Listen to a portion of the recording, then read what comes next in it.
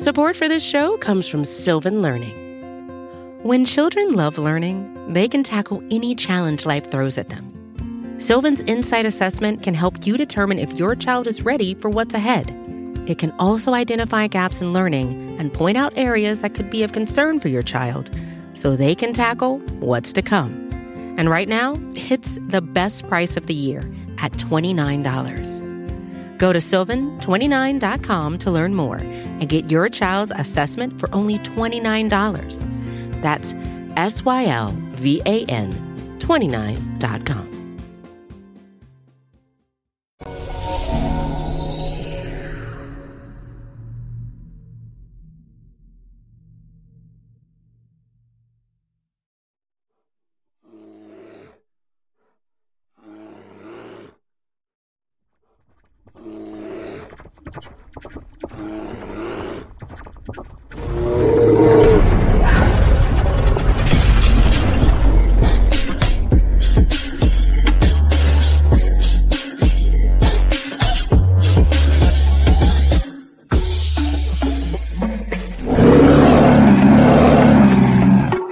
Welcome to Bare Bones.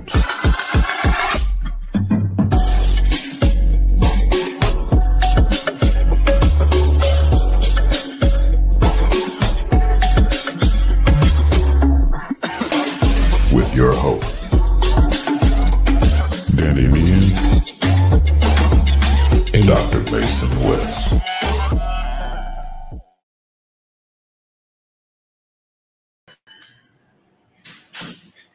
That was legit. That was pretty cool, right? That was legit. I'm impressed. So don't be too impressed with it because, I mean, I didn't do it. My guy, Chris Washington, was able to throw that together. He did an amazing job. Connected with him because he does the stuff over with, the Nomad Network. He did an amazing job with it. That was awesome. Yeah. So if you ever, he runs Counterclockwise Productions, and you can find him on Twitter at CSharp777, or you can email him cwashin349. That's CWASHIN349 @gmail.com. If you need anything, right? And like I said, I thought that was super awesome, and you should do the same thing for any of your stuff you need at all. Yeah. I like Mason told me he had a surprise for me before we got on yesterday. And I was not expecting that. That was super cool. So yeah, now we have an intro. We're like semi-official, kind of, sort of. But so we have an interesting show today.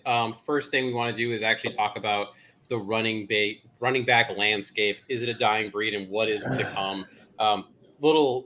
Before we get really into this, I do have to say I know I'm a big running back guy as a former high school running back, and I'm pretty sure Danny's kind of similar as the running back / I need my linebackers to wear 44 guy. Just gotta out me. Like that's just what we need to do. I mean, you've said that yourself. That's not me outing you. That's just bringing previous history back to the forefront. It's fair. It's totally fair. So, a couple days ago, the deadline passed for players on the franchise tag to make a deal. And there was one thing that stood out, right? Saquon Barkley, Josh Jacobs, Tony Pollard all did not reach long-term deals. One could argue that all three of those players are pretty important for their teams, whether you think that they're going to be good teams or not, in terms of the Giants and what the Raiders are going to be doing. And there's a reports that Barkley plans not report to training camp. Danny, what are your thoughts on this in general? Well, kind of not segueing, but bouncing off your last part of what you just said, would you report to training camp if you're Saquon Barkley? Absolutely not. I have no reason to at this point. No, and you chose Daniel Jones over me. That's what this inevitably comes down to. Do I begrudge the Giants? No, because quarterback is the most important position in football, if not all of sports. But I would pay good money to see Daniel Jones be the sole focus of that offense. Because that offense, for all intents and purposes, was built around Saquon Barkley last year and what he could do. Good luck. Yeah, I mean, honestly, that's essentially what it is, right? It's good luck to not just, Daniel Jones, but the rest of that team. The franchise tag as a whole, right? I mean, it was intended to be a tool to extend the time that teams and players could work out a long-term deal. It was supposed to be an olive branch, but it's really become something else. It's just become a way to keep the player around for a year so that you could find their backup, especially when you could look at the running backs. I mean, when you look at the franchise tag in 2023 for a quarterback, it's just north of $32 million. That is clearly in favor for the quarterback. If you get tagged, great. You're making a pretty hefty paycheck if you're mid-tier to low-tier quarterback. But running back is the second lowest at $10 million, which is behind positions like tight end, safety, defensive tackle, just above special teams players at $5 million. It's kind of crazy. So this is where I'm going to get to, and I understand Cole Kmet's a divisive player on this roster, particularly even like you and I have very differing opinions on Cole Kmet. There is not a world in which you can convince me that Cole Kmet, who is going to probably get in the $13 to $14 million range, is worth more to a football team than Saquon Barkley is, and he's struggling to get to that $14 million range himself. I can't get to that place. I do understand the argument, and I do understand where we're at with the running back position, the use and abuse those guys' bodies take, et cetera, where you don't want to pay them good money and you don't want to pay them long term. Well, then you got to start restructuring something. You got to make it so these guys are hitting the market after 3 years on a team or something like that and not being effectively, like with the current structure, Bijan Robinson will be under Atlanta Falcons team control should he pan out for 7 years. He will be almost 30 by the time he's hitting free agency. And because of the 5-year deal and then the 2 franchise tags after that, because the Falcons probably will not extend him at the rate he wants to be extended at. Does anyone else see that as a problem? Because I think that's a huge, huge issue. And I get it, don't pay running backs. They're the easiest position to replace. It's also still, especially last year with the running game having an uptick, one of the most important positions on the field for offensive production to this point. You still need a running back. The way the defenses are designing, taking away the passing game with the cover 4, the 6, and the quarters, you need running backs. And again, I understand. It's almost like there's a lot of really talented running backs, so you have your choice of whether or not you want to pay them, but you still have elite guys. And the example I want to come to is, Mason, and I'm sorry for rambling, but Austin Eckler could thank you. Yes, new big money extension. And he's a de facto wide receiver who happens to run the ball now and again. He was 5th in the league in receptions last year, behind guys like Stephon Diggs, Travis Kelce, Tyreek Hill, and Justin Jefferson being the only ones above him. Right. So what are we doing here? There has to be a solution so that these guys like Saquon, like Austin Eckler, like Tony Pollard, et cetera, Josh Jacobs, who led the league in rushing last year and is 25 years of age, can't get a deal. There's something wrong there. And I don't know quite what it is, but there's got to be something the NFLPA can do. But we won't know because this current deal runs through 2029, 2030? Yeah, that's the thing that sucks. It just is going to be like this for a while. You had the one you brought up is a good idea, reducing the number of years for running back contract, get them back on the market sooner. I've heard things like combining running back, wide receiver, tight end into skill player. Yes, will that lower the overall hit for let's say a wide receiver because now you're having an average in the running back and things like that? Absolutely. But at least now a team has to make a decision. Are you going to take the average of all those, right? The running back, wide receiver, tight end. Are you going to pay that to a Saquon Barkley for the year? Most likely not. And if you don't, then great. Now he gets to go test the market like he should be able to. It's all about being able to allow the NFL and the NBA contrast so much because the NFL is so much about owner and team control, and the NBA is a very player-first league. And it's just very frustrating to continue to see this happen. And the thing that sucks is when you hear the responses of it is what it is, and it's great, but that's because it's not your livelihood. Imagine if you were in your job, right? Work could just hold you for a whole year and just say all right, you're working here no matter what, and you're going to be making way less. We have the autonomy to go just quit our damn job and move on to another one. These players don't. Exactly, because it's the only league. I just don't know because I do really see both sides of the argument of as long as there's an NFL draft, I can go get the next best talented running back and keep him for cheap. I understand that. But when it comes to guys like McCaffrey, I can't include this in this because he got his fair deal and he got his extension and he's one of the most valuable players in the NFL, and the numbers, be it advanced metrics, saber metrics, whatever you want to call them, or basic metrics, bear that out. He is one of the most valuable offensive football players in the league. But someone like Saquon Barkley, how many times have we seen Saquon Barkley in the last decade or 20 years? Like a guy of that ability. Right, exactly. So this isn't even just a thing for all running backs. Well, yes, every running back deserves his moment in the sun kind of thing. But like when you have some of these top tier guys, I mean, you just can't have a situation like this where the team is just absolutely controlling the situation. It's wild to me. Right. Meanwhile, it sounds like James Harden has just kind of forced his way to the Clippers, and the Clippers have nothing to offer. Oh my God, yeah. So that's our 2 cents on the running back situation. Basically, long story short, something has to be done. The thought process of it is what it is trash, and it's easy to say when just because it's not affecting your football viewership. Worst case scenario, all running backs just go to the XFL. just a walkout of running backs on the league. I'm done. Screw it.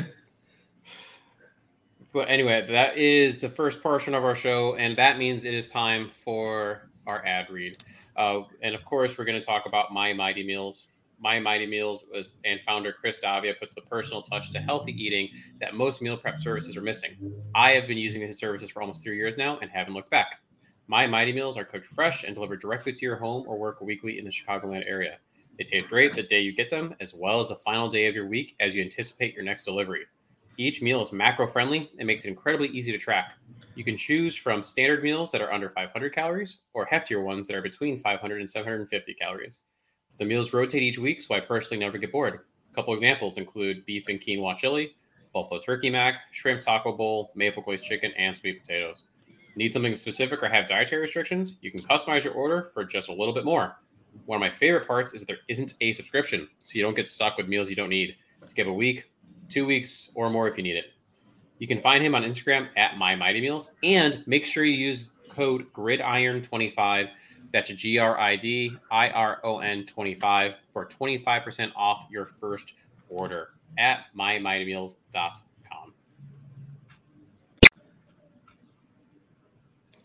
So, Danny, you had this idea, Chicago Bears kind of futures draft. Why don't you talk to the listeners, viewers, about what this is going to be today? So basically, it's going to be not who you would take for just this upcoming season, but you're drafting. We're doing, I believe you said 10 rounds is what we're doing, so 20 total players. Unfortunately, roughly a half of the 53-man or 55-man roster, however you want to phrase it at this point, of who you would like to have for the next 3 seasons on forward. Who do you think is going to get extended? Who do you think is going to be here? Who do you think is just not worth time of talking about, like by just omission of not being drafted by us?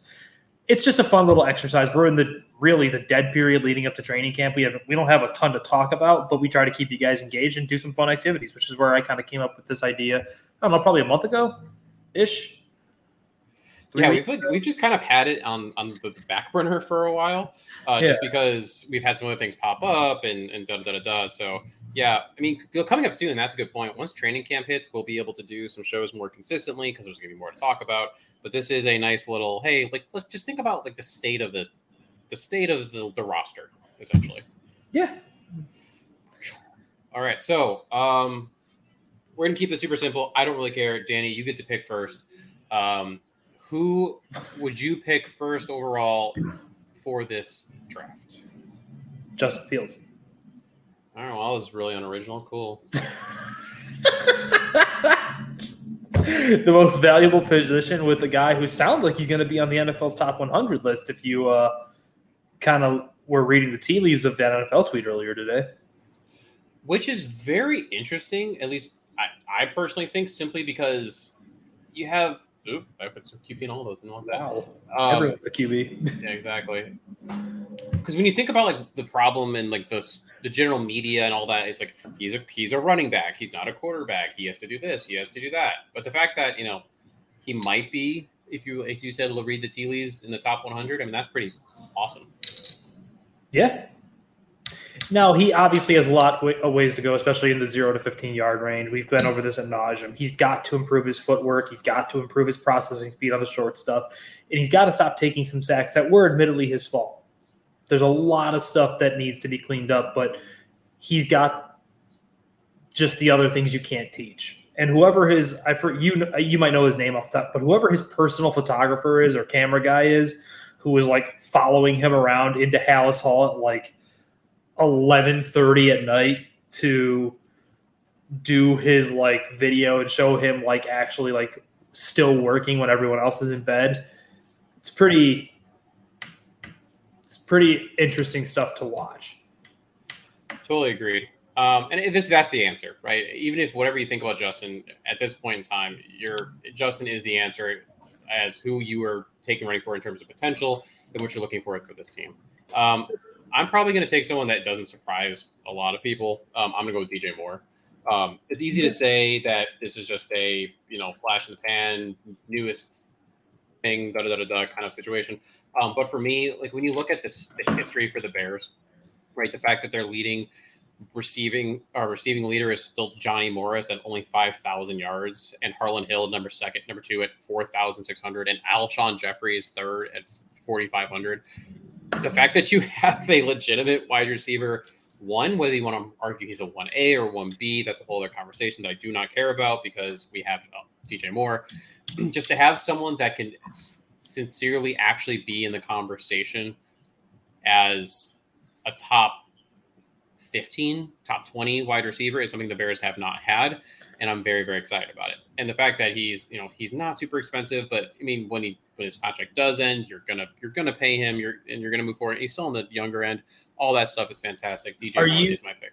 So just kind of to bring up the question, I think if he has a good year this year, which there's no reason to believe he won't, I think he's going to be asking for new paper or just saying, screw it, I'm not coming to work. Are you comfortable with that? Yes. I would have to see obviously the year he has before I'm just like, here's a major extension. But assuming he has the year that we're thinking he's going to have, I would have no problem locking him down, especially where the Bears are with their money. I mean, they're going to luck out to hit the floor this year. They're going to have to do some extensions and trades as is. So the money is not really the problem. Sure. My number 2 pick is going to be their big fish free agent from this offseason in Tremaine Edmonds. That's fine. I'll let you go second. It's a snake draft, but it's fine. Oh, my bad. But go ahead. Too late. No. You've already set the precedent, so now we just go back to Danny, who had the first overall pick. I'm just gonna go throw myself off a bridge. Is that who you were going to take? Actually, yes. Just take him then. Nope. Take him, Mason. Damn it. Do your spiel. All right, whatever. I don't even want him anymore. You can have him. Just become my passive aggressive wife here. I don't even want him anymore. So you're not going to hype him up now? Let's see. Big, long, athletic. Really kind of seemingly came into his own if you just avoid looking at the games that he didn't have Von Miller in front of him, eating up blocks and just wreaking havoc in Buffalo last year. He is the prototype of what I'm sure Eberflus wants at that Mike linebacker position. Like I said, big, long, athletic. He's going to just take up space. I still have my reservations about who he is, but I just can't get to a certain point with a lot of guys on these roster that I just don't have a lot of questions. So I think you might be in agreement with me of this is going to devolve pretty quickly into just who do you believe in long term? Like there's going to be guys that just need to prove. Case in point, Justin Fields. He still has to prove everything. Like, no, it's a valid point. I mean, when you look at a guy like Tremaine Edmonds, I guess would you say he's lived up to his draft status so far? No. I think he objectively was not a great football player until last year. Yeah. And that's the thing that sucks with a lot with this team right now is that it's all about potential. That's why we're kind of doing this. There isn't a lot of those blue chip for sure. This is what is going to happen. Kind of like he's set. So, but I see why you're doing it. I think he's going to flourish in this system, like you talked about. Prototypical for this scheme. I mean, his size is wild. You hear all the time how massive of a just human being he is. His speed is crazy. So I mean, he should absolutely do well in this defense. In theory, yeah. We'll see when everyone is running by your interior defensive line because there's no linemen still. That part is a little tough. I'm going to go, keeping the potential train rolling here, I'm going to go with Darnell Wright. Ooh. Right tackle. So you and I were in agreement. That was actually my other choice before I jumped over you. Oh, that's fine. It's like you said. Like you said, it's all about potential here. And as I'm scrolling through the roster, I'm trying to think, okay, who are my blue chippers? Who are my red chippers? All about all those things. There's no one there. There's just isn't. And then some of their even moderate to better players are also on the older side, which I think we'll get to in a second here. I don't want to dive too much in just in terms of rooting any future talking points. So, you're hanging your hat on someone who apparently is number 10th highest ranked power by Madden. I think he's like 92 strength or something like that, which is like number 9 overall, something crazy like that. It's all about the potential here for Darnell. I mean, he is a monster. He is aggressive. I'm really excited to see what happens when the pads get on in training camp, what that's going to look like. Obviously, you wish the Bears had a better pass rush to be able to get a little more viewing on that. But the Colts joint camp will be awesome just to see what he does against those guys. Well, let's make it the snake draft. So go ahead, sir. Oh, I just was not ready for a next pick, so I'll figure it out real quick. Let's go. I have everyone listed here too if you ever need to look at this. I'm going to go with sticking in the trenches, I think. I'm going to take Tevin. That's bold because I don't know if they like him. But he was their best offensive lineman last year. That's the thing. And it's like at some point, how much does it matter how much you like the person if they're producing and they're not hurting your locker room? Correct. Like if you truly just don't like the person because they listen to country music too loud and because they do whatever weird stuff outside, I just don't particularly care. As long as you're showing up, you're pancaking people and, you don't distract the rest of the team. Couldn't care less. I agree with the sentiment. I just don't know how they feel about that. And at the end of the day, that's how it's up to them. The good news, though, is that Cornelius Squalls agrees that was a good pick. So that means it was, in fact, a good pick. Thank you, Cornelius. I think he was saying that for Darnell. No, said it for Tevin. Oh, look at that follow-up. What's not to like about Tevin Jenkins? Boom. How about availability is the best ability? As the physical therapist in the room, I could not agree with you more. I'm not saying No, I 100% agree. And when you see those things, like when you see low back and neck, spinal cord, all that is connected. That to me, yes, definitely is a concern. That's like if someone's got a left hamstring issue and then they immediately also have a left glute issue and then they have a left ankle. That's just showing there's an issue with the chain. Again, I go back to, I think it also shows the status of the roster where sure. I just still if you put for example, maybe you're going to get to him. I still would rather have him over Braxton Jones because I'm more confident about what Tevin's can be than what Braxton is, I guess. That was a word. Those were words. Yeah, there were words in there. All right, who's your number 3 player? Probably my next jersey purchase, Adrian Amos. I wanted to see. I'm waiting for the real. I'm waiting for the real person. Jaquan Brisker. I wanted to see if it was going to register on you. I was just I'm just waiting for the real answer. Jaquan Brisker, I think he's going to inevitably be the kind of the heartbeat of this defense. The guy that is your emotional leader, a team captain, a guy that is just really going to be. I think especially during segments of the second part of the season last year, he showed he belonged in the NFL, that he wasn't afraid of being there, that he was going to make the big hit. And obviously, especially in the secondary, there's going to be times where you're going to get lost because you're just learning a whole just new brand of offense from what you were covering in college. I really like him. I think he's going to be an enforcer, a sledgehammer at times, and that's something I personally enjoy when I watch my safeties. So that's who I would go with, especially because, like I said, I think he's going to end up being a vital cog to what the Bears are trying to do defensively and in the locker room. I like locker room guys though. It's the reason I was so big on David Montgomery before he packed his bags for Detroit. And ended up getting yanked back and almost concussing himself on a tire.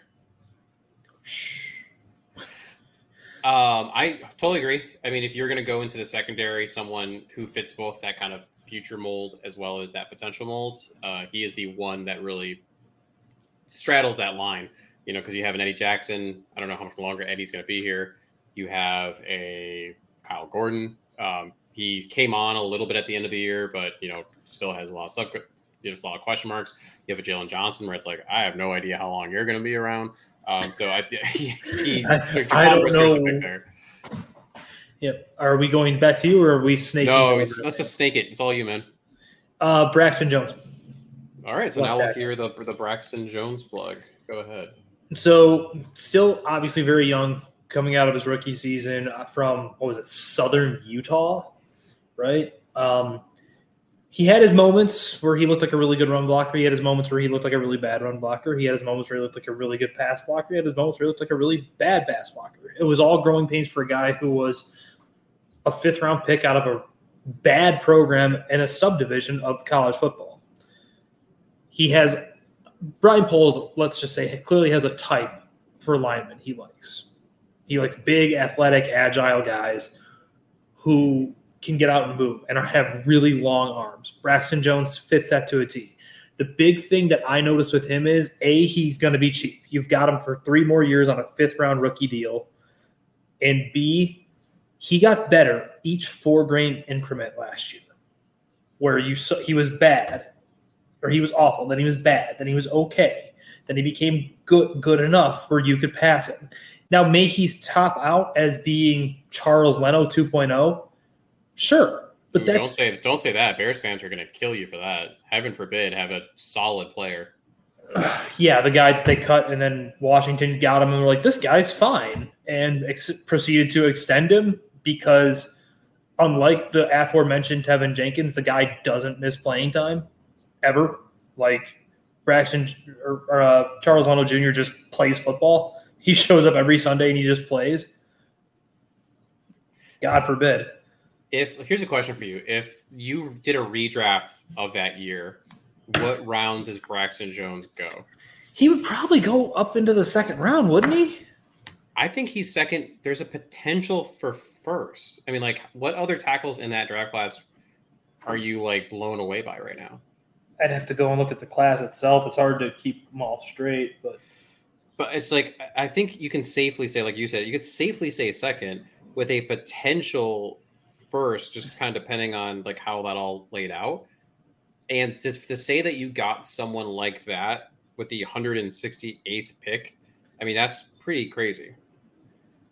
Yeah, I mean, he's already proved to be better than where he was picked. And the only reason he probably fell in the first place was the developmental trait and the fact that he sorry, I just caught Cornelius' last message, which made me laugh. But like in the subdivision, so he was a developmental project and he played for a subdivision team. So it was like a double knock on him. Here we go. So here are some of the tackles that were taken in the 1st round last year, or 2022, excuse me, specifically. The Panthers took Ika Ekwonu. Who would you take between the two? Icky. Evan Neal. Charles Cross. I'd still probably take Cross because I believe the Seahawks took him, right? Because they went back-to-back on tackles with him and Cornelius. I'm all there. Trevor Penning. I'd probably take Penning. Tyler Smith. And now you're getting to the point where I don't think Smith's a left tackle. I think he's a guard. So, like, arguably even over Penning, I think you can make an argument that he could, like, take him over Smith. He could take him over potentially Penning. Penning was at 19. Smith was at 24. And then that was the last tackle taken before Luke Goodkey. I don't even know how to say this dude's name, from Tampa Bay at 57. So, like, yes, you're probably a 2nd round, maybe if slipping into the 1st, maybe, which is really good considering where he was picked. Let's keep so. Yeah. Can't say enough about Braxton. Can't say enough about how cheap he's going to be at that position. I know everyone wants the Quentin Nelson screen grab person. Everyone wants, that top 3 tackle. I mean, one of the next tackles taken after Godecki is just lost him. So Abraham Lucas, I would probably take over him, but the Nicholas Petit-Frere went before Abraham Lucas. Yeah. So you're talking about that's at the bare minimum 3rd round, and Abraham Lucas is probably in the 1st round with knowing what we know about him now. Right, exactly. So if you could rewrite history, Braxton's going much earlier, is the long story short. One thing I did want to touch on, Cornelius asked a question that was relevant to what we were talking about for the DBs.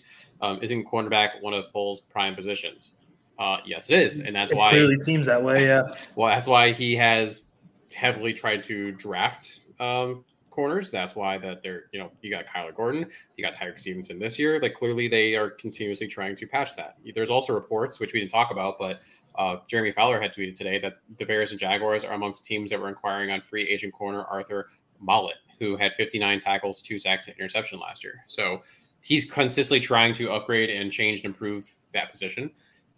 You just have question marks. Jalen Johnson contracts, Eddie Jackson health and age, Kyler Gordon, can he continue doing what he did? And now you have a rookie in Tyreek Stevenson. So, yes, it is important for this team. Mm-hmm. All right, now it's my turn. This is where I got a little – I wasn't 100% where I wanted to go with it. I think I'm going to – I wanted to go defense because I wanted to start to head that direction. The problem is I'm just not super pumped about it.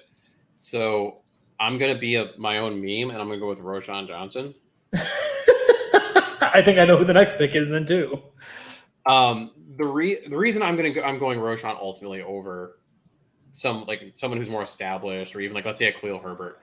Going back to our running back conversation, these guys have short shelf lives. And we're only talking about 2-3 years. I think Roschon, and I've talked about this multiple times on the podcast, I think he's going to end up being an RB1 by week 6, just because of what he brings in the pass receiving game, what he brings in the pass block game. You just want someone consistent. Also, some of those intangibles that he brings. I mean, everyone just raves about him. Danny and I have talked ad nauseum about this individual. And this offense in particular is based on the run. Right. They need the run game. So the fact that I think he's going to be that RB1 in terms of maybe number of snaps, if you want to go by that definition, is going to be very important. And then by extension, one thing Danny talked about was how Justin was missing some of those layups, right? The short passes, the intermediate stuff. That is something that Roschon does very, very well. I think he can be a safety outlet for Justin, dump it off to him, get those couple harder in a couple yards, move on to whatever 2nd, 3rd down. That's why I have Roschon Johnson there. Well, the other part about his snap count that we got to take into consideration is he can line up other places. You're going to see Wildcat stuff. I don't care that it's unoriginal, and I don't care that it's played out and has been since the Ronnie Brown time down in Miami. It's going to happen for a guy that was a high school quarterback and was recruited to Texas as a quarterback. I could even see some dual running back, split back stuff because with Herbert and with Deontay Foreman. Because he did line up at fullback so often down at Texas to block or to be a safety outlet in the pass for the Longhorns. He's not just he has to be single back or he has to be the tailback in the I form. He can be everywhere. You're going to see him line up in the slot and out wide occasionally too because he just can do it. It was the kind of the same thing when I was I'll go back to the same thing I wrote down when I was watching his Texas stuff. He's kind of a jack of all trades, master of none. He's really good at a lot of things. I don't think he's elite at anything. Except pass blocking, which is something cool. It's great that your running back is an elite pass protector or a great blocker, but what does it mean as a running back? Yeah, 100%. I get to go again, and I think I'm finally going to take a defensive player. I'm going to go with Kyler Gordon. Okay. Reason being, it's not as much about how confident I am in Kyler right now, because he definitely did better at the end of last year. Don't get me wrong. When they said, "Hey, Kyler, just focus on the slot," significantly better. He got his hands on balls, no pun intended, anything of that nature. But like, it's more about how important ultimately the position he's playing is and how important that's going to be over again the next like 3 years. That slot corner position has to work. And right now he is the slot corner. He has the potential. He's athletic as hell. The things that he can do is insane. And he showed the ball skills and some of that coverage ability that is tough out of the slot. Sure. I like Kyler. I really do. I think he's going to – and I was so happy when he got that first interception because you could tell like just his reaction as he was running off the field. It looked like a monkey was lifted off his back. Like just, oh, thank God. Like I can do this. I know I can do this. Yeah, and he's got as many interceptions as Jalen Johnson, right? I believe so, yeah. Yeah, crazy. Danny, why don't you go again? I'm kind of hung up here as I'm looking at the depth chart because anyone who knows me and kind of has followed along knows how I felt about the back-to-back defensive tackle picks. And I definitely liked one more than the other. But there's certain things like I can't get past in terms of you can't teach what he is. And that's Gervon Dexter Jr.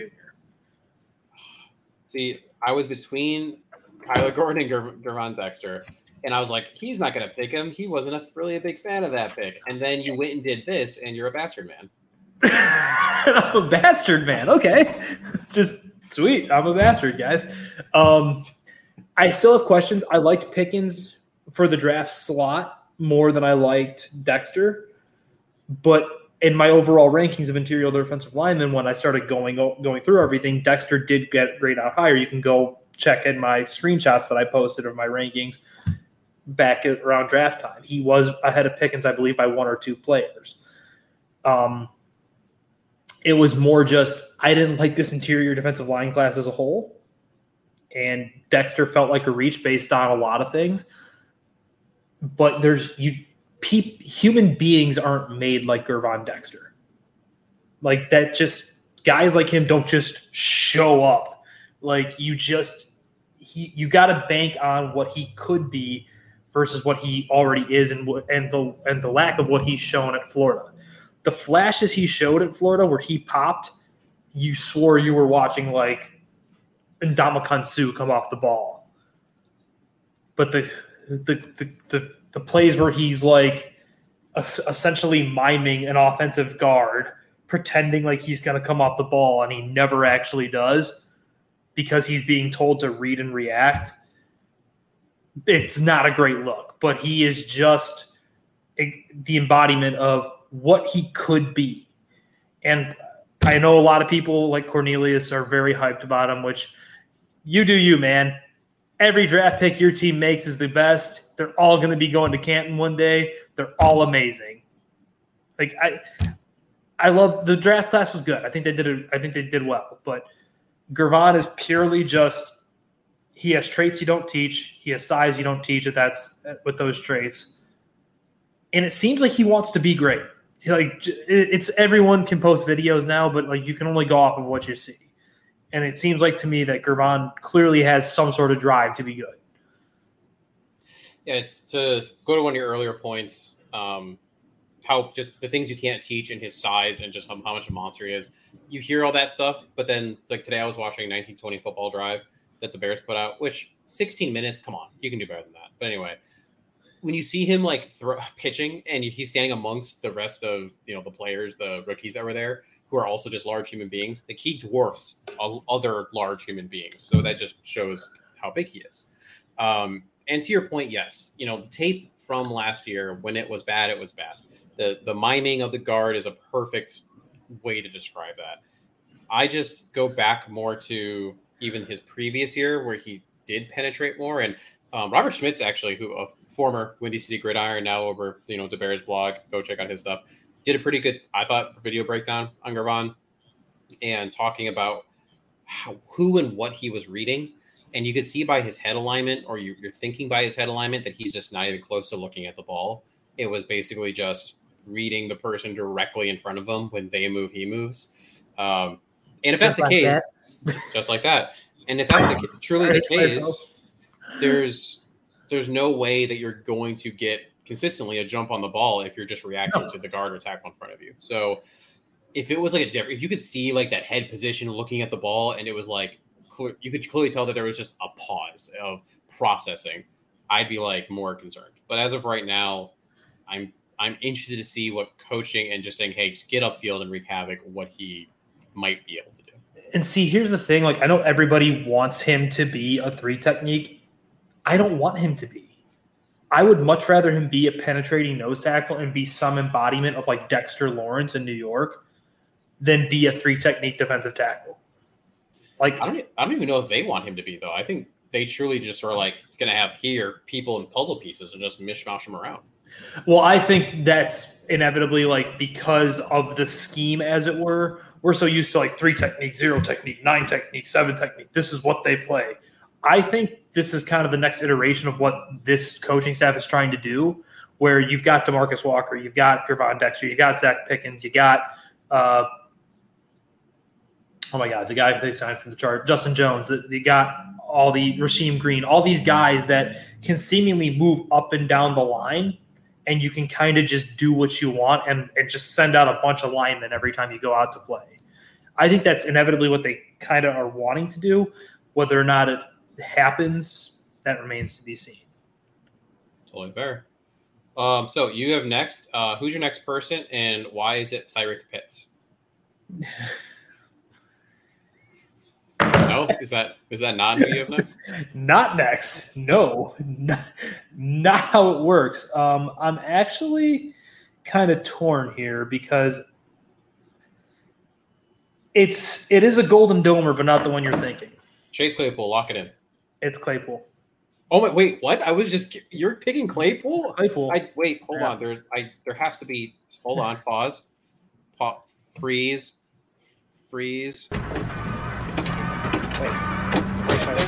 Wait, no, I'm saying no. The brakes, guys. Why aren't the brakes working? Because I cut the brakes. Wild card, bitches! Yeah! What? I had to. I'm so blown away. What can I say? I'm a walking contradiction. I'm a twist of fate. All right, so I'm really excited to hear what this is going to be. So I don't know how to explain it other than they want him to be good. They traded the 32nd pick for him. They clearly have a type of athlete they are looking for. It ain't Darnell Mooney. God love you, Darnell. Great, good player, great value in the 5th round. I've said this probably more times than I care to think about. There are 2 other players ever in combine history to do what Chase Claypool does at that size and weight. And that's run a 4.340. And that's Calvin Johnson and Julio Jones, I believe, are the 2 guys who did it. You don't just come up with that. Now, could he just end up being a cracked out or just like chemistry experiment version of Alan Lazard? Sure. But I think they want him to be here long term. How good is he? I don't believe him to be very good. But I think they want him to be really good, and I think they're going to give him every chance to fail. All right, so 2-part question. Part A, do one of Darnell Mooney and Chase Claypool get an extension? Yes, one of them does. Part B, which of those 2 get one? I'm leaning Claypool. Okay. But that matches up with what you're saying. It is interesting because one of the things, if you go back to some of the Bears videos they put up, they were showing kids around, and they got to the scouting department, and they had on the screen like all that equation that they have, the algorithm where they churned out these are your raw athletic scores. The fact that was like just that's clearly what they're going for, like you said, like they're going for athletes. You saw that in the draft as well when you looked at all those relative athletic scores. That's important to them. I wonder how much that weighs into their ultimate equation compared to like a production. So let's say Darnell Mooney goes out there and has a 1,000-yard season and blah, blah, blah. Where's the cutoff on that? What percentage is that production that you get this year, and how much of it is that raw athletic potential? And that's the question I don't know the answer to. Yeah. That's interesting. And mind you, I am not like a Claypool stan. I'm more of a Claypool, like, I don't even want to say hater. I have questions about him. And I have no answers to the questions. And I think that's where people get like the hater thing for it. It's like I get called a Zach LaVine hater all the time on the Bulls side because it's like, well, what does he do to make you win? Well, he's a great scorer. He's 50, 40, 90. He doesn't win basketball games. Why? Like, and Chase Claypool is one of 3 people ever to do what he does at that size in terms of just the pure straight line testing. He is big, he's strong, he's fast, he runs hard after the catch. Why doesn't he play to that size? Why doesn't he affect the opposing defenses more?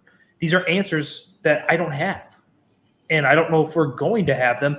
And the only reason I'm inclined to say this and pick him with, what is this, my 7th player? Yeah. Yeah. So 7th player is because they traded what would be a high 2nd round pick for him. They clearly believe in him. And the other thing I just need to stop, and it's like I get being hypercritical of athletes. Football players, basketball players, baseball players, athletes in general are allowed to have interests outside of their sports. Yep. It's okay for Chase Claypool to be into modeling and fashion and also be a football player. You know who else was and happened to average a triple-double 4 out of 5 seasons in the NBA? Russell Westbrook. He won an MVP when he doesn't really care about basketball off the court. It's okay to have opposing things. The reason we didn't hear about Russell Westbrook is because he was an MVP. I just need this to stop of Chase Claypool doesn't care about football. I don't think that's it. I just think Chase Claypool has interests outside of football. There's a lot of validity to that. I know I fall victim to that too because we take what we see and this is the character we have, right? We don't, because when you don't get to talk to and interact with these players on a day-to-day or even like weekly basis or anything like that, you only go with what you see through social media. And at this point, his social media is not football-based. He just doesn't do it. I'll use something personal. So, Danny, you and I know each other relatively well, right? We talk on a daily basis. Yeah. What would you say is like one of my, outside of the Bears, what is one of my biggest like hobbies? You pick up basketball every Saturday, Sunday for the most part. Sure. And I know you weight train. I know you're interested in just because of your background as a professional, you do experiment on yourself body-wise, seeing what you can do physical therapy or weight training-wise. I know you do that stuff. So those are things you're interested in. And food. You like to eat. You like to drink. You enjoy you enjoy a good microbrewery, as do I. And then like the things, but like what I don't put out there is, how into like maybe like Disney I am, right? Like my Spotify is like 30%, 40% Disney. My wife and I go every single year and it's all over our house. I love Legos. I'm currently building a Black Panther bust. And I also need to go back and do something to my Harry Potter one, but that's a whole other conversation. Like there's like all the people who are listening and all that stuff, like probably couldn't have said any of that about me because I just don't put it out there, but I'm doing that stuff almost on a daily basis. So yeah, like we can't poo-poo him just because he's not posting videos of himself squatting. Which, let's be real, even if you were posting videos of him squatting, we would be talking about how his back is going too far down and he's going between his legs. I digress though. I need to. You can see by my list currently. I have DJ Moore, Donald Wright, Tevin Jenkins, Roschon Johnson, Kyler Gordon. So very offense heavy, and I think part of that's because I think the defense that we have right now is not going to be the defense we have in 3 years. To be completely honest, are you telling me the defense sucks? It does in fact suck. It's not great. I think the defense is going to be a couple key pieces. And then a defense that plays hard and well as a whole versus individual pieces. I got to tell you, I'm surprised the other Golden Domer is still hanging out. Oh, I have reasons for that. I'll get to that later. But I do think someone on this defense that's going to be around for the foreseeable future, 3 years, pairs up with the guy you took, and that's going to be TJ Edwards. I was tempted to go him over Claypool. And the reason I'm going with him is because as much of a specimen and athletic and all that Tremaine is, TJ does all the dirty work. Like I think he's probably going to be the guy that just racks up tackles at the end of the day, just because of also the position he's going to play. He's the read and react guy. And every single year he's gotten better. If you go and just look at his like just stats, even if you want to go that route, he every single year has got better. I mean, I think that, and as Danny talked about with investments in Chase Claypool, the Bears clearly want to invest also in some homegrown talents. I think that's kind of important to them in a way. And he's from the area. Crystal Lake, right? I believe so. And so I think he's just going to be someone who's important over the next 3 years. I tend to agree with that sentiment. Next, I'm going to go a direction maybe you didn't think I was going to go, and I'm going to go with Nate Davis. Really, the guard? I wasn't expecting that. Okay. Nate Davis, the guard. And this is why. The contract that he signed, he's going to be here for the foreseeable future. Mm-hmm. He was a solid guard. And I think one of my biggest tenets of center and guard play for me is I don't want to notice you. And I think that means you're a good guard. If I don't notice what you're doing, you probably did your damn job. And that's all I really need you to do. Now, obviously, he's had some stuff pop up. You hear these little rumblings of how well did he fit in with Mike Vrabel over in Tennessee. He didn't show up for some of the non-mandatory stuff, but that's the thing. They're optional. Some guys just like to train on their own. So there was a little bit of that.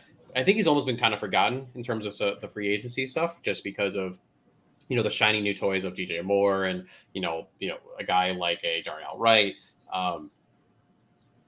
Justin struggled the most when he had pressure up the middle. And he can handle the outside to an extent. But like when he had that right in his face, it was a problem. Now that might make you tempted to go like, what about center? I don't know the deal with Cody Whitehair. I don't know that he's here in 3 years. I don't know if he's here after this year. I don't know if he's here this year. Exactly. So I can't go that route. So I'm going to go to the next best thing, which is going to be a Nate Davis, so that whatever center is there next year or in 3 years, you have hopefully these two pillars who are just solid for you in Tevin Jenkins and Nate Davis. Why not? All right. Your turn. This is your 8th pick. No, wait, what? 1, 2, 3, 4, 5, 6. Yeah, 8. 7. It's 8. It's 7. This is 8. Yep. Math is hard sometimes. Yeah, but the first row is our names, so therefore you have to subtract one.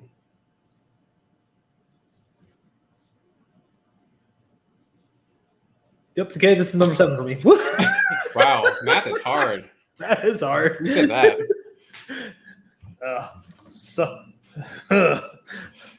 Man, if you're listening to the podcast, you need to come to around the 51:30 mark on the YouTube video and just see how that all played out. That was funny. So who is going to be your 7th pick? Oh God. I'm struggling here. So 7.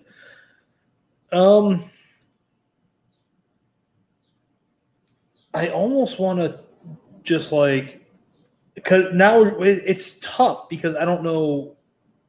It's all projection, right? You're just picking guys who you think could be here, could develop.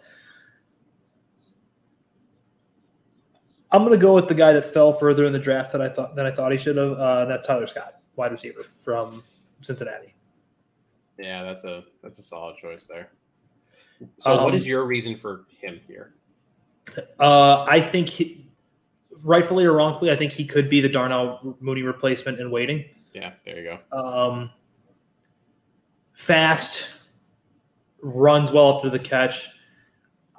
I want to say the stupid stat I believe it was Dane Brugler put out after the Bears selected him was his touchdowns averaged 41 yards a piece in college. Yeah, something like that, yeah. That is an absurdly stupid number. He runs hard after the catch, being a transition running back to the wide receiver position. Thank you, Cornelius. And he's got really natural soft hands. His biggest issue is always going to come down to the fact that he's a little small and he's got to just develop his route tree. He wasn't asked to do a whole lot in terms of what he was running at the University of Cincinnati. That was my inclination, was to take him. So I'm just going to run with that and keep it as is. No, it makes sense. I mean, I was thinking even before the Nate pick, do I go wide receiver? And if I do, I was like, ooh, do I do Tyler? Do I go Darnell? Just because there's still a chance. That whole thing you basically just said. But if you're going truly like, who am I the most confident is going to be on this roster in 3 years? I think you have to lean with Scott. Right. And and I don't want it to ever feel like we're slighting, Darnell Mooney, because Darnell's been a really good football player. It just feels like there's questions that again, you don't know the answers to. And that's why the Chase Claypool pick was so hard. But I just felt that was the right time for him to be there, or the selection there. So who'd you follow up after Mitchell Scott? After him, I would almost lean Tyreek Stevenson. All right, well, I got to change who I was going to pick. Okay. I think he is going to be a really interesting, if not good, football player. I love that I love that he feels like a true zone corner. He's tough. He plays a little salty with a little edge to him when he's out on the perimeter. I don't think there's any ability for him to play inside really at all. I think he is purely an outside corner, which is fine because I don't think Kyler Gordon should be playing outside either. I think he's a purely slot corner. I said that from the time they drafted him, and then they tried to do this dual development role with him in the slot and then on the freaking edge. But you know what? I'm not going to get mad about this right now. Seems like you're mad about it. A little bit. But I think he's going to be a solid boundary zone corner who happens to be a really good athlete. I was actually shocked when they picked him. I wasn't expecting him to go corner. Especially trading up. Yeah, trading up to get him and then spending another third, second round pick on a defensive back in 2 drafts. Yeah. Well, like I said, Tyreek was going to be my selection next. So I think I'm now going to bite that golden domer bullet that you were kind of alluding to, and I'm going to go with Cole Kmet. I think we could have, honestly, a whole podcast on just Cole Kmet, which I refuse to do. Just because you and I do differ on the Cole Kmet thought process. I know I differ from a lot of people on the thought process on him. I don't ever want to drink the Notre Dame local kid from Barrington Kool-Aid. That's not why I have him here. That's not why I think he's solid. I just think when you didn't go back past last year, the biggest issue was red zone and lack of touchdowns. Like, he had the yards, he had the receptions. It's just the offense was so broken. It's hard for a tight end who isn't a Travis Kelce or a George Kittle to produce in that thought process. When you move more to this year, when the offense was able to move and was able to get more into the red zone, all of a sudden, look at that. Touchdowns go up. It's crazy. Now, I know there's a lot of people that are like, okay, well, now you have – he was the only option, right? So he was going to be eating receptions. I still think he's a big part of this game plan. I think when you look at the tight end landscape, we forget how barren it can be out there. Mm-hmm. And the development process, we know tight ends take a little while to develop when you draft them. And I think he's a poor man's Roschon Johnson, I think, in the way that you put. Roschon just doesn't do anything spectacularly well. He just does everything well. And I think Cole Kmet is similar, where he doesn't have anything that's outstanding, but he just does. He's just right there in that average across the board. And some people are like, you don't pay for that. And other people would say, yeah, you pay for a pretty, just a solid car to get you from point A to point B. And I also just do think that the Bears like him. So Cole Kmet is, I think, getting an extension. And some people are going to be quite upset about that. Not my money. Anything you want to add on the Kmet hype train or lack thereof? I mean, I think Kmet's fine. Do I think he's anything better than Dalton Schultz in his 1 year, $5 or $6 million deal? No, not really. But the thing I always got to tell myself is, I think these guys value, and it's a business, being from the area. And he's a homegrown talent. He's from Barrington. He went to Notre Dame. I'm not going to go there with what I was going to say, but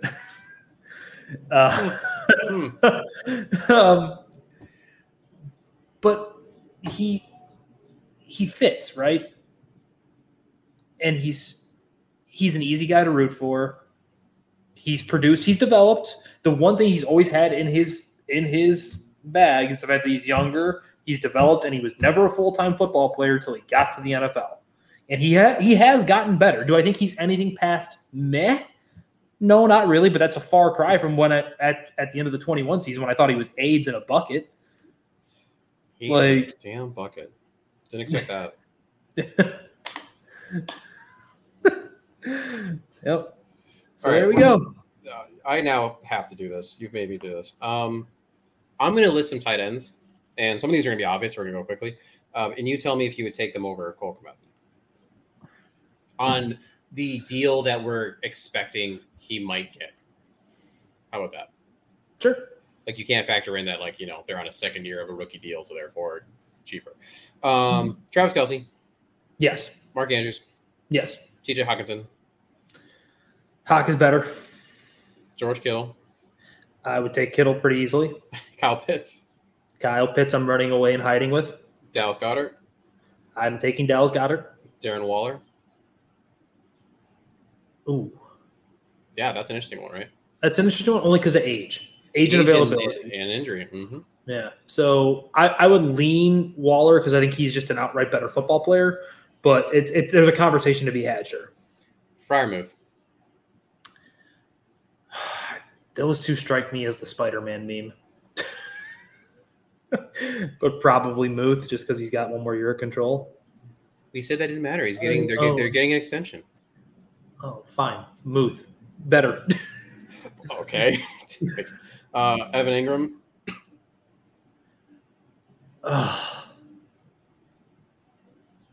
Evan Ingram can't block at all. Nope. He's just a giant receiver. And he gets hurt a lot. That he does. I would probably lean Kmet on that one. Njoku? See, I think Njoku's awesome. I'm taking Njoku. Just a couple more here. Okonkwo? Chig? Yeah. Okay, I love Chig, but that's a far cry right now. No. I'm just asking you. I'm asking. That's absurd. Stop that. This is the list I have. Okay, continue. Okay, so you're saying Kmet. I'm just putting it out there clearly. Yeah. Schultz, Dalton Schultz. I would probably take Dalton. I think Dalton's a better football player. Greg Dulcich. No, Dulcich from Seattle, right? You got Seattle drafted? No, Denver. Denver drafted him. That's right. No, not yet. Okay, Higbee, no. Knox. Dawson, I'd take Dawson over him. Gesicki. Can I get rid of Gesicki's gritty? No, if anything, it intensifies. Matt. Gerald Everett. See, now you're in the realm with Gesicki and Everett and these guys. That's where he probably sits in my brain. So, no, probably Kmet just because he's younger. So, now the rest of these guys I'm not even going to do because they're garbage. That's kind of but the point is I just rattled off about 16 names that we just went through. There are a couple, Chig and Everett and Knox, Gesicki-ish, Waller, Evan Ingram. That's even 5 guys that you could potentially put Kmet over. And if you did that, now you're at number 11, number 12. Are you really not okay with having the 11th best tight end on your team? I am. It's the same. It's the value behind it. It's like the running back thing, right? Like I would much rather pay a great running back $14 million a year than Cole Kmet $14 million. And I get it's the marketplace. I understand that. And he's going to get. I've come to terms with the fact that he's going to get extended. It doesn't bother me. I just think there's a better use of resources when you could have just signed Dalton Schultz for $6 million and just traded Cole Kmet. Was Schultz coming off an injury? He was, right? I think he was hurt. Yeah, coming off that because he got franchised the year before by Dallas. Yeah, that's what it was. Okay. All right. That's enough Cole Kmet talk. I'm done with that. Too much Cole Kmet. Is it Zach Pickens time? No. Again, I'm going to surprise people. I'm going with DeMarcus Walker. Really? Yeah, because they don't have any other pass rushers.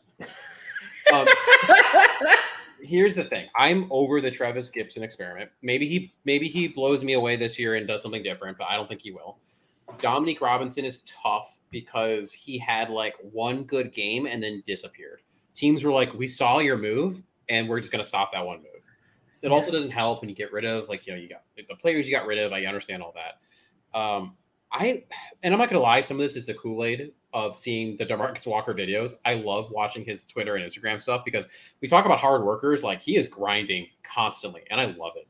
But also what I've seen, like personality wise, I think there's a hunger there and his maneuverability. They've talked about how, he's going to play more on the outside early downs and then shift to more of like an interior rusher on those later downs. I like that ability to kind of move and bounce around.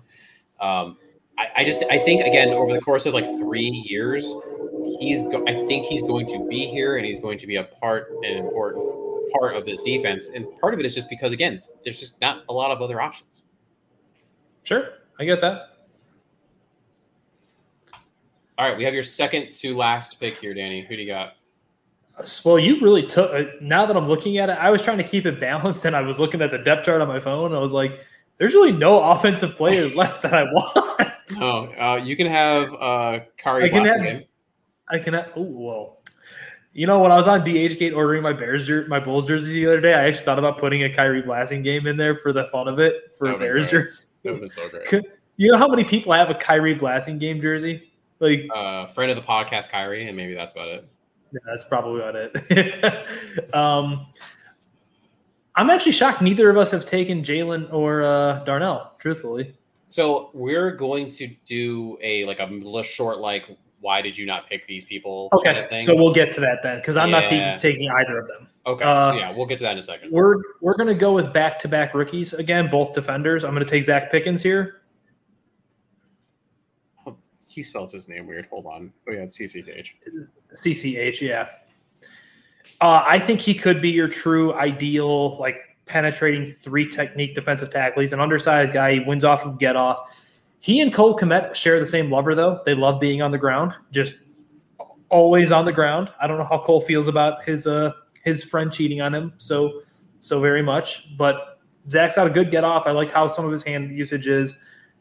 I think he's going to be a really solid rotational pass rusher at the interior defensive line position at his baseline. Obviously, he could wash out and be a nothing. I know a lot of people have cited Brett Coleman, Coleman's thoughts on him, who allegedly just hates Zach. I don't know if Zach Pickens kicked Brett's dog or something at some point in his life, but he just really dislikes Zach Pickens. I think he just despised the fact that his lack of run game defense at all. Oh, he's just a nothing in the run game, which is funny because I think he actually has a quote saying how important it is to stop the run, which is you, sir, have never displayed any want to stop the run. And then I have to be a meme of myself, a caricature of myself. Noah Sewell, my guy. Okay. Oh, why is this happening like that? Why? I think he's going to be, at the very least, a long-term contributor on special teams.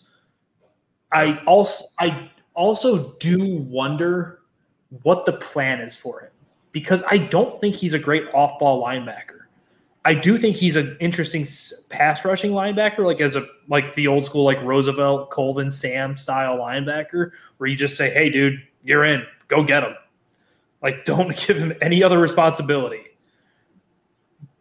I also like that he's from a football family.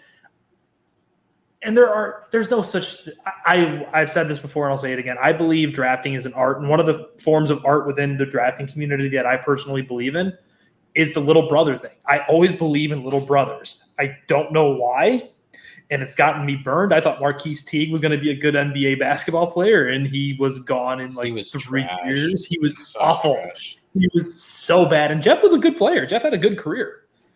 But I just believe in the little brother syndrome. He is pass Penei Sewell's little brother from Detroit.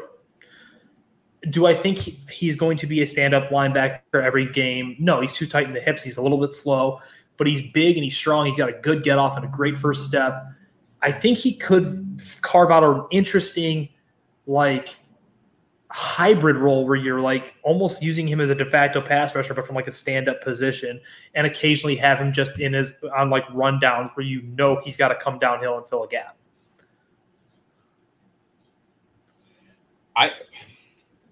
There's no way in hell I would ever pick Noah Sewell, ever. Sure.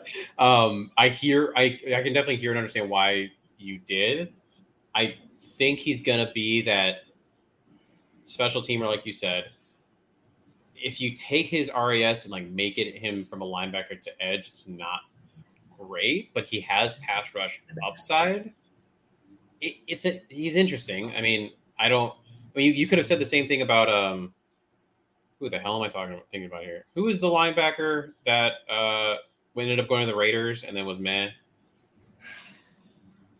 Linebacker who he was on the Bears. He was on the Bears, and then everyone loved him, and they picked Danny Trevathan over him, just re-sign. Oh, Kwiatkowski, number 44. Kwiatkowski. He could be. Thank you. He could be a Kwiatkowski-esque person, where if all of a sudden, knock on wood, T.J. Edwards goes down, and you're and Sanborn's down because he's probably your next one in, and now all of a sudden Noah Sewell gets pushed into work, and you see something maybe, but that's a lot of partially that's just me taking a guy I really liked, and there was nothing left I really wanted. That's fine. Andre Schmidt was sitting right there for you. Oh, you know what? I was tempted to take one Tyson Badgett because he's going to replace number 1 soon. Just you wait, Mr. Man. You're going to be so upset when I cut that clip out and just blast it on social media. I'm just going to kill you. One thing I want to highlight before we moved on to my last pick was something that Quentin, secondary friend of the podcast, not quite full friend yet, Buck Kiss Stats, said PFF Brad mentioned Rasheem Green as a guy with some upside the other day. Still have to dig deeper on him, though. Definitely interesting guy. Look at my guy, Q. Also, Bears fans, if you don't follow Quentin, you're making a mistake. That guy's awesome. You absolutely have to. But yeah, Rasheem Green's an interesting dude. Was kind of that later signing that so it kind of fell through the cracks, but he could definitely be an interesting rotational piece. I'm going to be really interested to hear what Q thinks long-term on him when he digs in. I know I'm not going to dig in more on him, but I would love to hear what Q has to say. I'm not going to, but you can. Who's your last pick? My last pick is Darnell Mooney. Combination of A, what's available, but also B, there's 2 split paths. Danny earlier kind of took one path. I'm going to take the other. In this other path, Chase gets hurt. He just doesn't really show out. / Darnell comes back from that ankle injury and just, puts up 1,000 yards. Is a great combo with DJ Moore. DJ Moore, right, playing kind of in the middle. Darnell blowing the top off.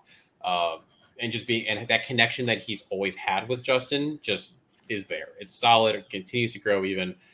There is a world that exists that Darnell is the one of those 2 wide receivers that gets that extension. And that is a production over potential kind of thing. Sure. So I felt like I just needed to represent that world because it's at this point, if I had to me, it's a coin flip. Maybe a slight edge to Darnell just because of past stuff, but that's about it. And his relationship with Justin. Right. And that does matter. So I would have felt funky if he was not on this list. I'm glad I was able to snag him. I was tempted to take him earlier. He was going to be my number 6 actually. And then it was very close to me taking him over Chase, but Chase, I just thought I could make a legitimate argument as to why he should be. The only guy, like I said, the only guy who honestly I took just because it's my brand is the Noah Sewell pick is for fun for me. Yeah. I could have easily taken Rasheem Green was a name I considered, but you got to give people something to think about. It's too easy to just go chalk. Just pick someone who might be a little different, cause the hamster to get on the wheel, run a little bit. So we've talked about some of these people in passing during this exercise, but real quick, we're just going to run through some of the names that weren't picked that some people are probably going to be pounding the table of how do you not say their name. Cody Whitehair, just give a sentence. Why not Cody? I'm sorry, one more time, Mason. So just basically give one sentence. Why not Cody Whitehair? I just don't think he's here beyond this year. Totally valid. Whether it's age, whether it's injury stuff, whether I don't think he's here a lot much longer. Let's go with Khalil Herbert. Why was he not selected? I think they're going to run him into the ground kind of thing. Like just they're going to abuse him and just say, thanks for your service, Khalil. Go get your money somewhere else. And it's nothing. He's a highly effective running back, like runner, but he doesn't do anything else. What about Deontay Foreman? So Deontay, I was split on because I could totally see him having another good year, especially with his age and lack of miles on the old tires there, that they could extend him and just make it because I don't know that Poles and this regime believe in just one bell cow. They might believe in committee. I could see a world where Roschon and Deontay would just play off each other. Absolutely. I mean, for me, I couldn't pick more than one running back. And if I had to pick one running back that was going to lead the Bears in carries for the next 3 years, it was just Roschon. Yeah. Justin Jones. I think the back-to-back defensive tackle pick kind of put the writing on the wall for him. Yeah. You don't do that if you're in the long-term plans there. Now he could come out, get 8 sacks, and really look like the guy everyone thought he was going to be when he was flashing in San Diego or the Los Angeles, whatever. But it just doesn't seem like a good bet kind of thing. What about Jalen Johnson? So you and I are both, I think, higher on Jalen than the rest of the people seem to be. Like I thought after the A.J. Brown game that he was just like I would have extended him right then. Like I just think Jalen is really good, but he's probably not in that tier of elite. I think he's just really good. And what you go through the contracts and stuff like that, who pays really good? Like, and what does that contract look like? And I don't know the answer to that question. Is he willing to take $12 or $13 million a year? I've gone on record in saying I think cornerback and quarterback are very similar, where you pay for very good, you kind of pay for that, maybe like the one-off assassin kind of thing or like fine. But yeah, there's not really a very good contract that exists for either of those positions. And unfortunately, just because of lack of ball production, whether you're talking about interceptions, whether you're talking about pass breakups, Jalen just kind of suffers from that. Yeah, right. He doesn't have production. It was like the same thing it's like the Eddie Jackson argument a couple of years ago. Yeah. Where like, oh, he's taking away lanes, he's taking away this. It's like he doesn't get his hands on the ball. And let's do 2 more actually. So Eddie Jackson. I just don't think he's going to be here much longer. It's when the question I always bring up to people, it's like, I get he's a fan favorite. I get that he was a really good football player and at his peak was the arguable best safety in the league. Does he matter when they're good again? No, and that's the problem. Because they're not going to be good again for 3 couple more years. Yeah. Like they might make a playoff this year. They might like win a playoff game next year. And then it's like, okay, cool. Now let's do it. And you got to remember, Eddie was 25 when he came out of Alabama. He's going to be 30 in season this year.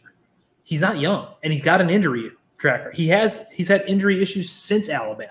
That's why he came out so late.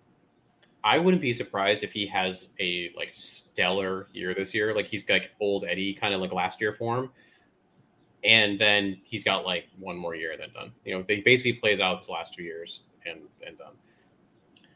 And mind you, football players a lot of times don't have like a downward trajectory where they're good, they're bad, they're good, they're average, then they're bad. It's kind of like they're awesome and then they're terrible. Like the fall off is so fast in the NFL. Well, and you have to remember as a fan, like your impression of this player, right, is separated by moments. Like the last moments you saw them in the game to like the next moment you saw them play in a preseason game or week 1. But there's so much time in between there. So much can change in those months that between when the season ends and when the next one begins, whether it's it improving or falling off. It goes both ways. So we have to remember that. All right. I was going to do one for fun. I was going to do Velus Jones, but I'm skipping that because that's dumb. So instead, I'm curious on Terrell Smith. Why is there a chance he didn't pop in for you on your futures list? I think it's just the sheer lack of production outside of really 1 year at Minnesota and the other premium investments in the team. You know, you got Tyreek, you got Kyler, Amos obviously plays safety, but that's another defensive back in the top 2-round pick. And I know it's ironic saying it with like a 5th-round linebacker as opposed to a 5th-round corner, but I can squint and see a role for Noah much easier than I can squint and see a role for Terrell. Yeah, the path for Terrell would have to be – it's just so much greater, right? I mean, he would have to have an injury or two that happen before you really let him get on the field. And you know what? It happens all the time where a corner is thrust. Look at last year, Jawan Jones or Jawan Johnson, who just was brought in like as a tryout, and he ended up making hay and forcing his way to stay onto the roster into this season so far because he came in and played well. Like, is that am I making, or is that the tight end? He's a real person.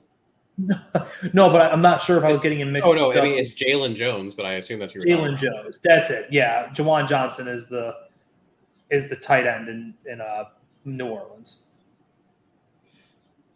I like Terrell Smith, and I think I get why they drafted him, but it's a just in case. It's a break in case of emergency situation. And again, they apparently the Bears are interested in another free agent cornerback. So if you were like super happy with everything you had, you can never have too many alignment or corners, but at the same time, you can have too many corners. Let's be real. So I mean, it's fine. I do think you're more likely to have like a sub package where Penei Sewell gets out there and rushes a quarterback than you do, for him. So it is what just by sheer numbers, Kindle Vildor is still here. God, Kindle, yeah, I'm actually pretty happy. This is a whole other conversation, but I'm pretty happy with herpes depth. Kindle Vildor never goes away. He's just herpes. The thing is though, he's like actually a pretty solid backup corner. He's a solid backup zone corner who should never be starting. Exactly. Unless it's in a pinch. He shouldn't be starting more than 1 or 2 games while your starter rehabs, but solid. All right, that is the show that we had. Just to run through these for the listeners. So Danny had Justin Fields, Tremaine Edmonds, Jaquan Brisker, Braxton Jones, Gervin Dexter, Chase Claypool, Tyler Scott, Tyreek Stevenson, Zach Pickens, Noah Sewell. So that's 4 offensive players and 6 defensive players. I had DJ Moore, Darnell Wright, Tevin Jenkins, Roshan Johnson, Kyler Gordon, TJ Edwards, Nate Davis, Cole Kmet, DeMarcus Walker, and Darnell Mooney. So I was kind of the opposite. I had 3 defensive and 7 offensive players. Clearly, I think a little more of the offense that they've acquired, which makes sense. I mean, the whole goal of this last year and a half, 2 years has been surround Justin with talent. And I think they were basically just like, hey, the defense will eventually get there. And they did a little bit. And it's also just putting entrustment into your defensive-minded coaching staff. Yeah. You're coaching McCocherson, go coach him. Yeah, you're hoping. I mean, when you look back at that Colts defense, you had a couple names, of course, and that stood out, but it wasn't like it was full of top end talent. You're kind of hoping that Eberflus can do the same thing, where he takes a bunch of solid pieces and makes them great. And I still wouldn't be shocked if they signed 1 or 2 edge defenders just to help the pass rush. Yeah, I'm still thinking they trade for Huff and sign. It's Yannick or it's Clowney, right? I was going someone different. Who am I thinking of? Who was on the Chiefs last year? Are you talking about he was on the Colts too. Justin Houston? Yeah, I'm thinking Justin Houston because of the Colts connection, and because he's the most adult in the room of any of the people available. Like Yannick is clearly just like he's a rental assassin. He's a gun for hire. He doesn't do anything. So the way I've described him is he is the Mike Wallace of edge defenders. Mike Wallace could do one thing as a receiver. He could run really, really fast in one direction. Yep. And he was awesome at it. Yannick Ngakoue does one thing. He bends the edge and he gets to the damn quarterback. He doesn't do a damn thing else, but he's really good at that one thing. Yeah, versus, I feel like, again, more of an adult in the room, more likely to, like, teach the other, like, younger defensive linemen that are there.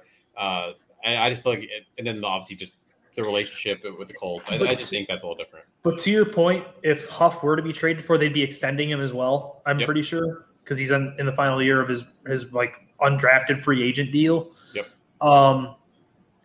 He would probably move up fairly substantially on my list to probably that 6th or 7th spot of where I would have picked him. Yeah, I'm trying to think. Oh, yeah, I probably would put him – I'd probably put him at 7, like, instead of TJ. Yeah, I would probably push everyone down one. Like, Pickens would be last. Stevenson would be like 9. And then, like, he would have gone right after Chase Claypool or just after Tyler Scott. Yeah.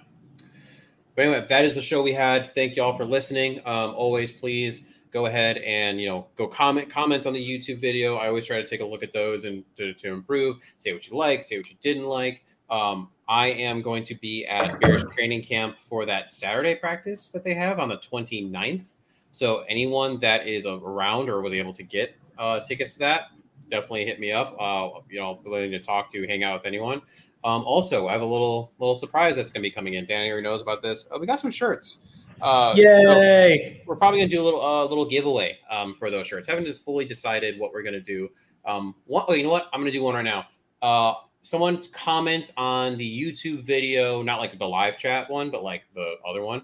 Just comment with, a little bit of a review. Go leave a review, and you'll be entered to win a Bare Bones t-shirt, and I'll send it to you, and you're going to be super happy. Yay. You're gonna be so happy. Yeah. That's all we got. Any final comments, Danny? Not really. I'm just waiting on some jerseys to get in from DHgate. Yay, DHgate.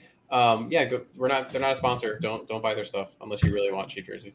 But anyway, that's all we got. Bear the hell down, everybody. Toodaloo. More to-dos, less time, and an infinite number of tools to keep track of. Sometimes doing business has never felt harder, but you don't need a miracle to hit your goals. You can just use HubSpot, because their all-in-one customer platform can make growing your business infinitely easier. Imagine this: high-quality leads, fast closing deals, wildly happy customers, and more benchmark-breaking quarters. It's not a miracle, it's HubSpot. Visit HubSpot.com to get started today.